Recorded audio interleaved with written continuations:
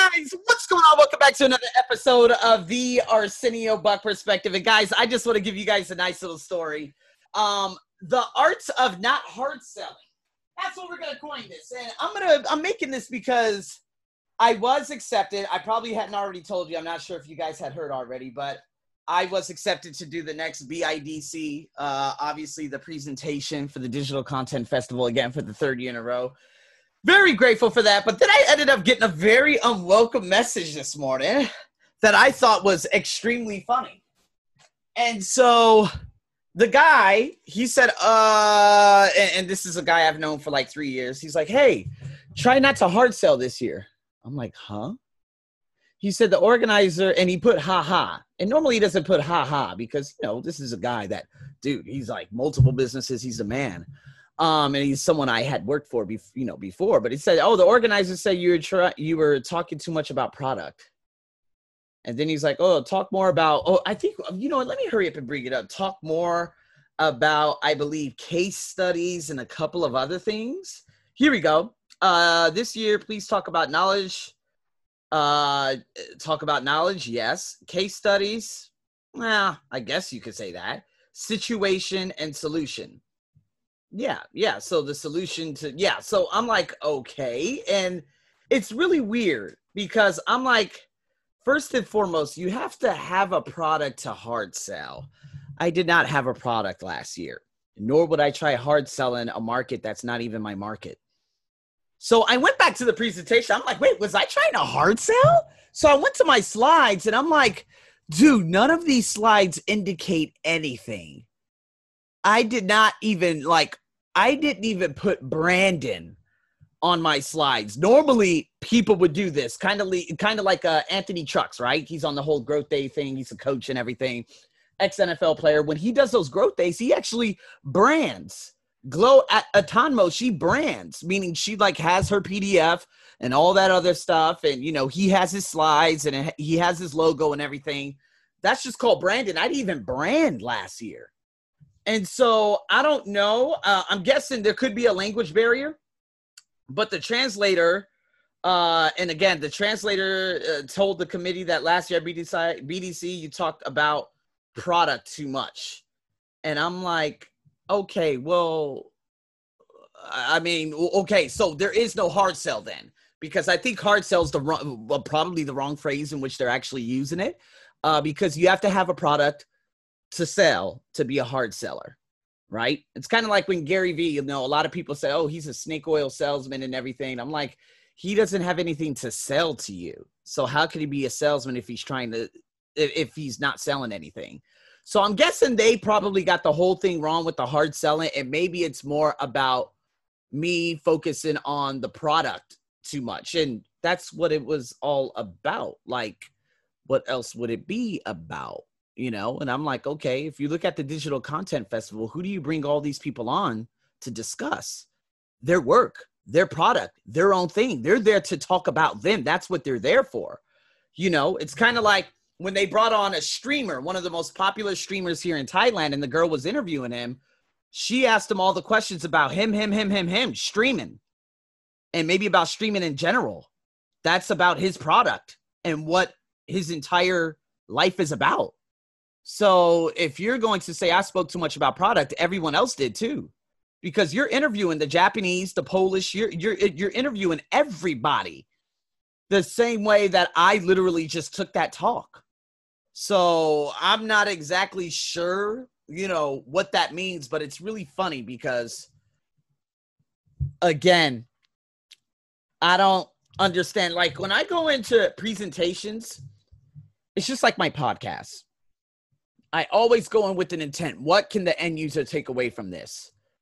Now, if you believe I'm trying to hard sell on my ESL podcast, maybe, because I do mention it. I say, if you guys want any more information, follow me on Instagram, or, there are courses available, memberships. Okay, but that's not really hard selling, right? That's just mentioning.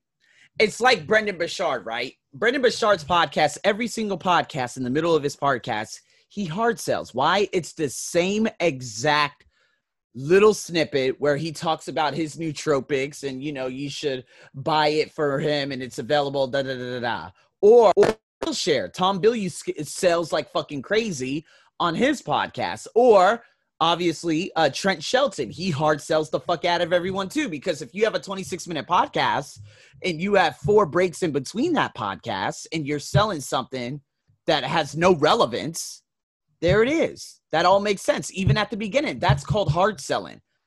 The moment that something becomes so unlistenable, you can't even listen to it because of the amount of advertising, the amount of, oh, you know, if you didn't buy this, oh, if you didn't buy this, if that happens consistently throughout a podcast, that's extremely annoying, especially for the end user. But again, I'm not going to knock your hustle. I just said that your podcast isn't that good because I don't like people who hard sell on a podcast. Now, me, I literally just gave a presentation. I even went back and I went to the video to see exactly what was going on, and I actually still have the video on. So, you know, I think the first slides, it was like the benefits. Okay, actionable step number 1, make a list of all the benefits your customer will get from your product. So, again, yes, I did talk a lot about product because everybody on there, it was about the product. That's what it was about. Like, how could you expand your services, defining your customer, educated market, people with money market, people without money market. How can your product solve the problem? I was talking about it from like a user's perspective. Like, okay, what could you do to do well about your product? So if you believe I talk too much about the product, but at the same time, what I mean, talking about, okay, learning, case studies, what is it? Situations and solutions. Yes. Knowledge. Yes. Yeah, I mean, I don't know. So maybe, yeah, to a certain extent, if you say, oh, Arsenio, you talk too much about the product. No, I didn't talk about a product. I talked about how people can expand their business with their product. This year is going to be completely different because I'm going to talk about, okay, the discipline, the questions, and filling everything in, right? So from a learner perspective, if you're e-learning, and from someone who's actually looking to build a business, that's basically the way I'm approaching this. So, you know, because you get a lot of people on there and on the page, you guys probably, you know, with these presentations, you know, Japanese people, they go on there and they speak about a lot of different things. And, you know, Poland, you know, they speak about a lot of things too. And I don't know, it's just very confusing. It's funny because, you know, right after I did the presentation, you know, everyone was like, oh, Arsenio, that was the bomb. That was awesome. That was this, that was that. And then, of course, there's always someone who won't like it. And it ended up being the translator for the organizer. Oh, he talked to the committee. Oh, he was hard selling. No, you got to have a product to hard sell. That's number 1. Number 2, I was talking about the product because obviously everyone on there, they're talking about the products. So this is why it's very good. Okay, so if you're developing this product, how can it be of benefit to you? I have no idea how that could end up being very difficult to understand and whatnot. But hey, it's a little bit was talking about your podcast. As you told me that you mentioned about it many, many times and that you were selling that many people make money from podcasts. You could show me your presentation. Okay. So yeah. So anyways, my friend's actually messaging me saying, maybe it was your podcast. You were mentioning too much about, you know, your podcast in terms of selling, but at the same time, they still talked about the product. Don't talk about the product so much. And I'm like, guys, that's what this is all about. You're bringing everyone on from around the world to talk about products. So here we go. This is the actionable learning step for you guys. You have to take the criticism and look at it, flip it around, pick it apart, dissect it, understand what's actually being said. Because if I'm looking at it from my perspective, does this mean I'm a bad speaker? No, I'm a phenomenal speaker. Does this mean I'm bad at what I do? Absolutely not. I'm phenomenal at what I do. Can I learn in a specific way? I could learn from, you know, a lot of different things. If anything, maybe I was trying to sell people Patreon and bullshit ass Udemy 2 years ago. So if they complained about, oh, you're a hard selling Udemy or this or that. Okay, cool. You know, that I think you could say that, but this is just something that I use to benefit me. I would never mention a company like that ever again, especially Udemy, to create things because 1, they don't get, it's a shitty company. Number 2, I don't get paid for it. But what I do, I look at it from different vantage points. I put on different hats. The devil's advocate. Oh, Arsenio, maybe this could have come off as a hard sell. Or, okay, maybe this could have been this. Maybe this could have been this. And it's all about learning. Like, okay, you give me this feedback, useless feedback, 10 months later, okay? Obviously, completely different person I was from last year. But now I'm like, all right, what can I do in terms of going in to this presentation, you know, from a different perspective? So that's why I chose the high performance route. But some people in my very previous me would say, hard sell. Oh, fuck this. I don't want to do the presentation anymore. That's what my very sensitive side would say. But this side is like, okay, well, that's untrue. I've had comments like that in my past in regards to work-related things and so many other things. That's not true. This could potentially be true, but it fit the market. So I'm not exactly sure where they are going about this. I will go through and do this presentation, but I won't mention it next year, right? So the only reason why I got this presentation this year, I was like, hey, Dr. Kong, hey, let me know if the BIDC. He's like, okay, you're in.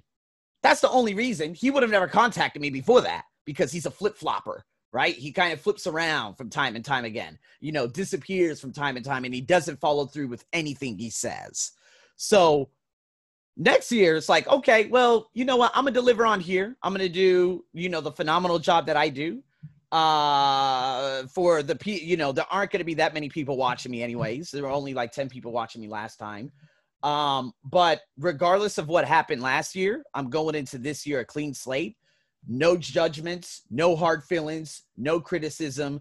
I know exactly what I'm going to do. I know exactly how I'm going to do it, and it's going to be phenomenal.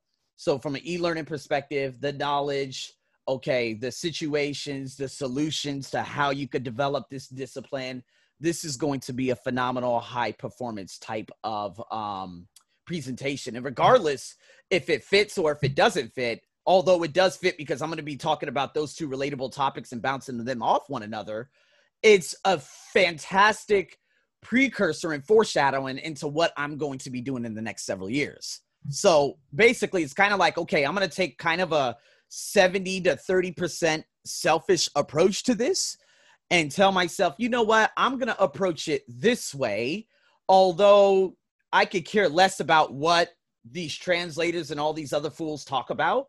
I'm going to do this way because I know that this is going to be of unbelievable benefit to me in the long term. So if we look at e-learning and AI, okay, setting up an entire system, a one-year system in regards to doing that from the end to the beginning, okay?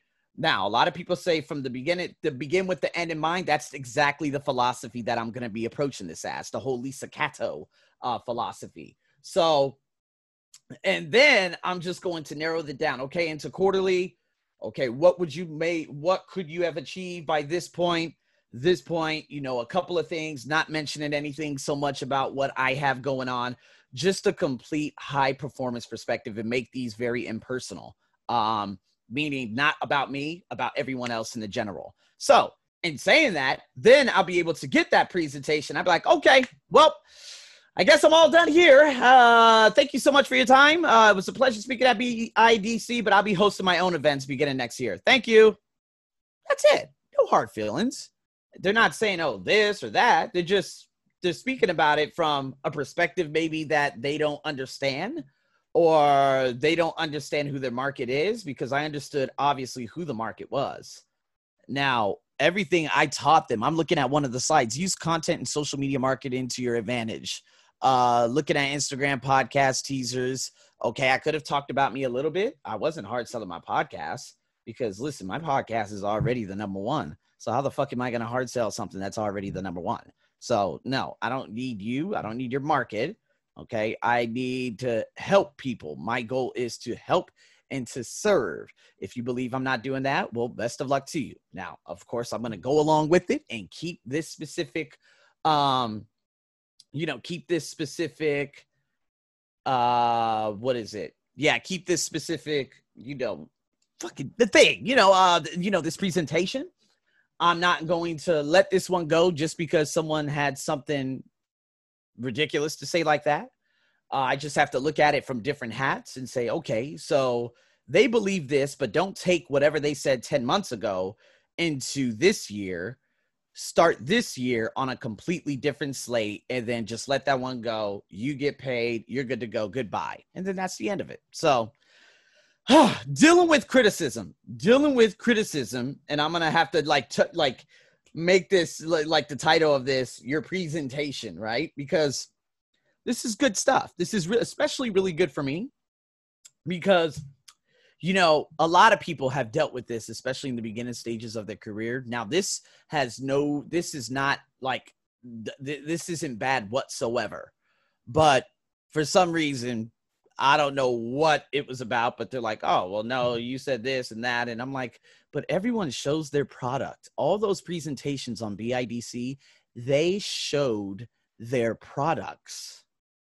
Like that's what that was about. Like, well, I don't know what you guys are thinking about here, but everyone who talks about their work, they talk about either collaboration or they're talking about it from a selling standpoint.